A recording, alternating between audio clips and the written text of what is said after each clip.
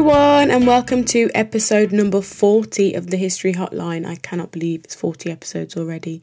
My name is Deanna Lynn Cook, and today's episode is 25 facts about the Empire Windrush.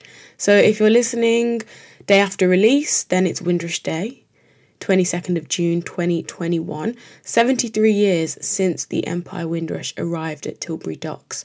And I thought I'd just give 25 facts today because we talk about the Windrush generation a lot on this podcast, but I don't think I've ever actually talked about the Windrush or given a whole episode to why it came, what happened, what it was all about, who was on the ship, where the people went.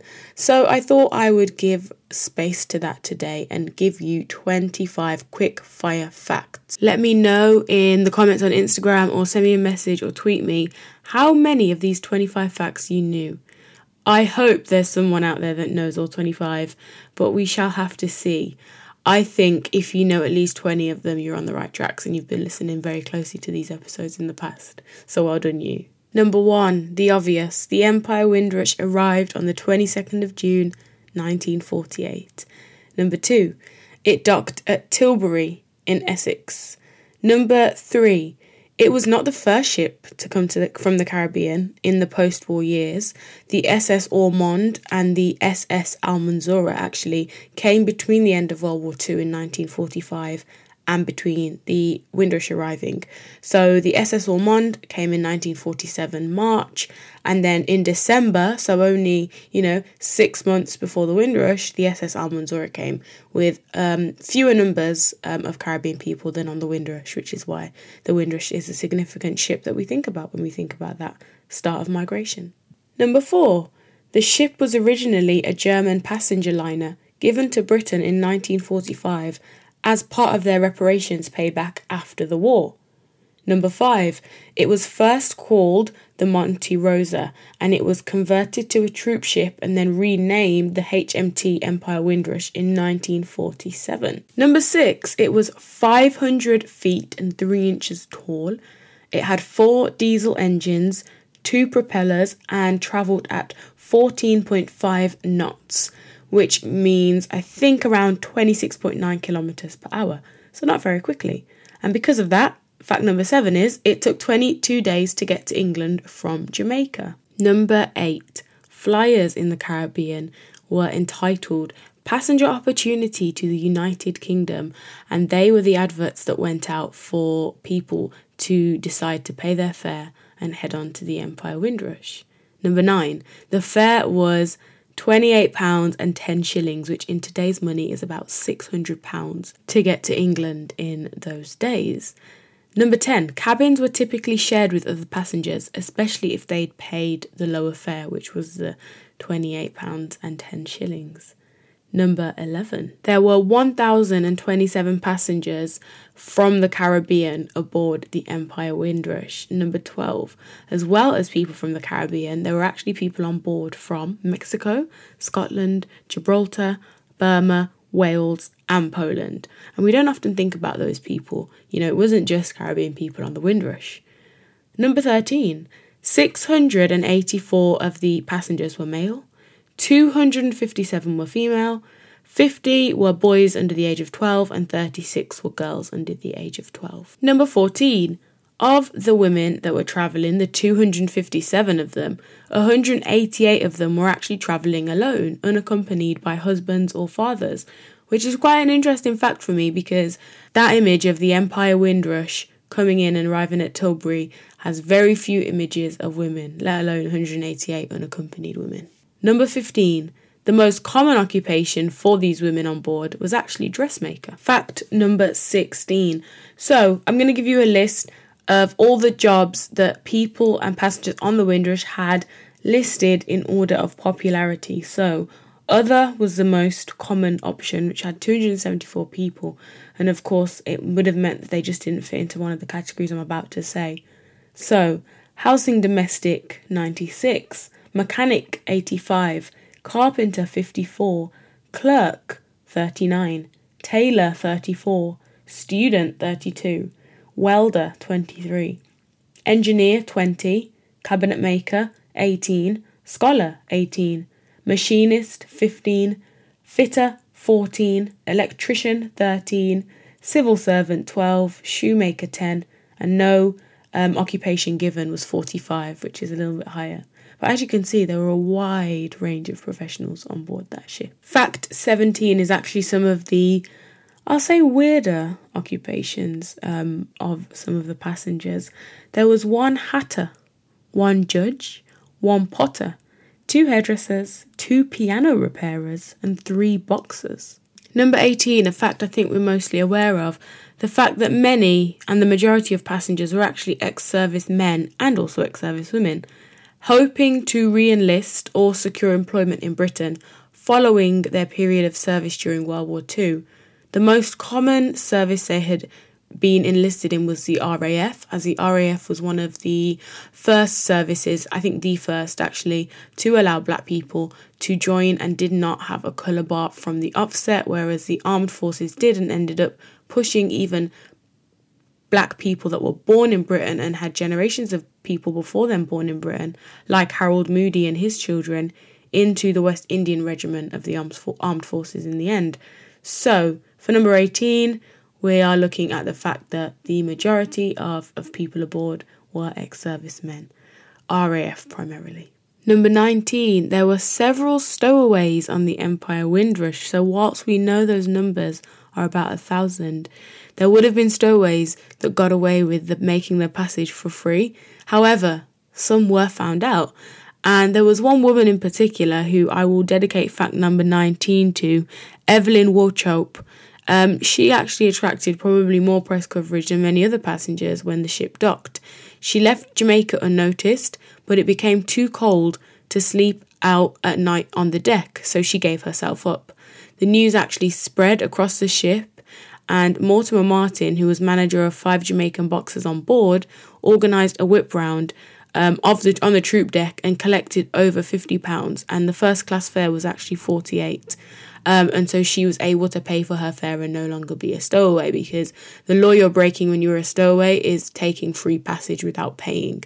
Not necessarily, any of the immigration laws or paperwork or that kind of thing, which you might think is actually not paying the money. So if someone pays the money for you, it's not a problem. She was later quoted saying, "There were no prospects for me in Jamaica. I could not get a normal passage, so I slipped aboard. I'm not telling you how. Troops fed me with food brought from their canteens." So, as you can see, it was a kind of nice story of solidarity aboard the Windrush, where they supported Miss Evelyn so that she could legally end up in Britain. So, with the passengers, fact number 20 is the majority of them stayed in London, around 296 in total, which is actually not that many out of 1,000. However, it was the most populous place. Other popular cities would have been Liverpool, Birmingham, Manchester, Plymouth and Bristol, in that order. Number 21. It was the 1948 Nationality Act that led to the Windrush's arrival. And the Windrush actually came 1 month before the Nationality Act was given royal assent, which was about July 1948. And it was that act actually that meant that those people born into British colonies were, by law, citizens of Britain, and they would be allowed to move to Britain freely. As we know, this act was repealed in ways more than one in 1963 with the Commonwealth Immigration Act and during the Windrush scandal, which this episode won't touch too much upon. I think next week I might talk about the scandal, but for now I will leave you with the point of the people that travelled on the Windrush and ships following were British citizens, and there was no legal reason for their deportation at any point following on historically till this very day and in the future. Number 22, where it gets very juicy, British authorities actually wanted to turn the ship back. They wanted to turn it around as it got closer to British waters. On the Empire Windrush, there was a future mayor of Suffolk, Sam King, who had served in England with the RAF. And he was on board the ship, and in recollection and looking back on his time, he actually remembered the ship drawing towards England, and, there was a lot of apprehension on board that the authorities would turn it back. He got 2 RAF ex-wireless operators among the passengers to play dominoes outside the ship's radio room and eavesdrop on the incoming signals.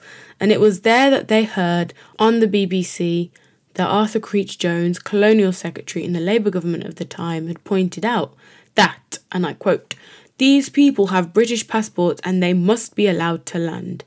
He added, they wouldn't last one winter in England anyway, so there was nothing to worry about.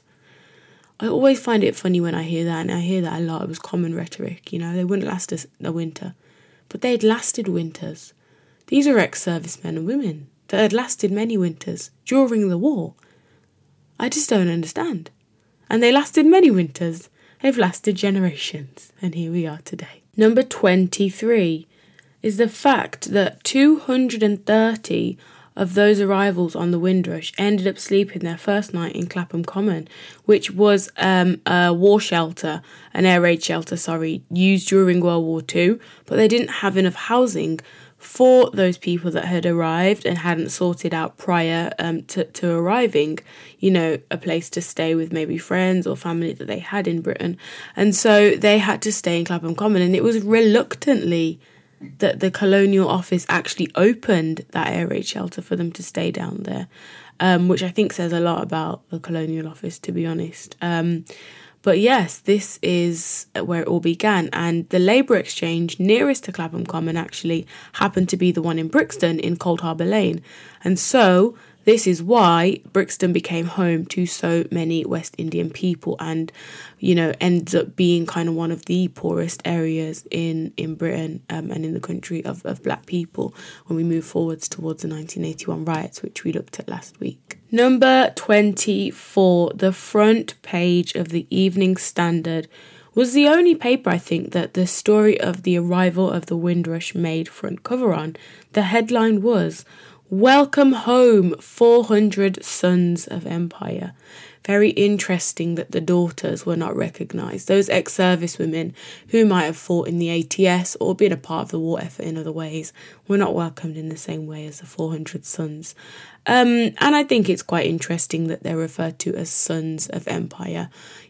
All sorts of beautiful family-orientated connotations that clearly did not reign true once these people arrived and settled in Britain.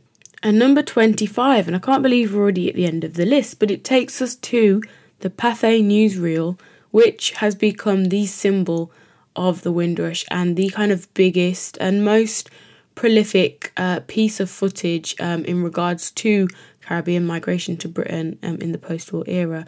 It actually wasn't always the symbol, and it was often, not called upon when remembering the Windrush, but from the 50th anniversary in 1998, it did become that symbol, and it's commonly cited. And it's used in so many documentaries about anything to do with race relations in the post-war era, 60s, 70s, 80s, or even further on, because it is that moment that we chart back to when we think about Caribbean migration into Britain.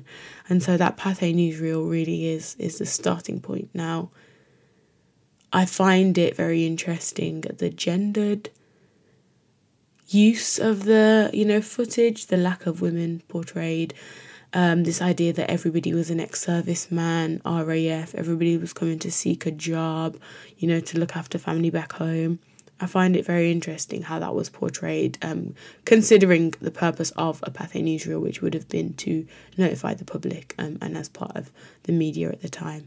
Now we've come to the end of the list, but I have some reflections on the Windrush and on Windrush Day. It's only the second Windrush Day, 2021. It's taken decades of campaigning from various individuals historically to have a day to memorialise and to kind of signify and to really uphold in history this event. We have Windrush Square in Brixton, which is where the Black Cultural Archives are. And, we have now physical spaces of remembrance, but there was no day, there was no memorial kind of, and not for there to have to be a memorial, because a memorial signifies death in a way. But I think having a space and a place and a day for kind of a more physical representation and remembrance of this moment is important. But also, on the flip side of that, whilst this was the start of a wave of migration that we kind of saw in the 1940s, 50s and early 60s. It wasn't the start of black people's, time in Britain. It wasn't the beginning. However, for a lot of people, it's the beginning of the story. Now, it is the beginning in regards to, people from the Caribbean coming in the post-war era, but, people from Africa have been in Britain since the 3rd century AD. And that is to quote Peter Fryer and the opening lines of Staying Power. Take a shot, because I've mentioned that book again. You'd have to listen to last week's episode if you didn't get the joke. But I think you will probably be aware that the presence of black people in Britain did not start at the Windrush. And the story shouldn't really end there, as we think more negatively in regards to the scandal that saw people being illegally deported in the past few years and decades, really, actually. And so, while we think back to black people of the African diaspora being in Britain, and we think about, the black Tudors and the black Stuarts and those that were in the pre-World War One times in Liverpool maybe, or Bristol, and we think about people in the interwar years that were rioting for their rights, the ex-servicemen in 1919, and we think about those that were here during the war, not just from the Caribbean, not just from Africa, from America. African Americans were in Britain. There were a women's regiment that were fighting in part of the war effort. Empire was a global concept. It was a global conquest. It was a far-reaching thing. And the Windrush is a consequence of empire, as is the migration of all other people from the African diaspora over time. And I think whilst it's very important to think about the Windrush and that generation in particular, because of the barriers that they had to deal with and face, and still kind of managed to trailblaze and pave the way for my generation before and generations after, I'm sure, it is very important, I think, to contextualise that arrival within a wider history of black people in Britain. And I hope that this podcast is kind of one step on the way of doing that. Whilst I do focus a lot on Windrush histories and the Windrush generation and those that came after, because it's most interesting to me, it's where my expertise lie, I think it's also important that we kind of dive into some of these earlier histories as well and map out, how black people navigated this society prior to the ship arriving. But for today, for Windrush Day, we shall remember those that came before us. It's a special, I think, time in my family, especially because, I found out that actually one of my granddad's cousins, one of his oldest cousins, came on the Windrush. I didn't know this till this weekend. And I managed to find his, I think it's a mock-up of a landing card. The National Archives and Goldsmith University have the passenger lists. They're really accessible, just online. You don't even need to go to the archives. And we managed to find out some more information about him because he's long passed away. And it was just a kind of, so-and-so was meant to be on the Windrush. And then we actually found his details.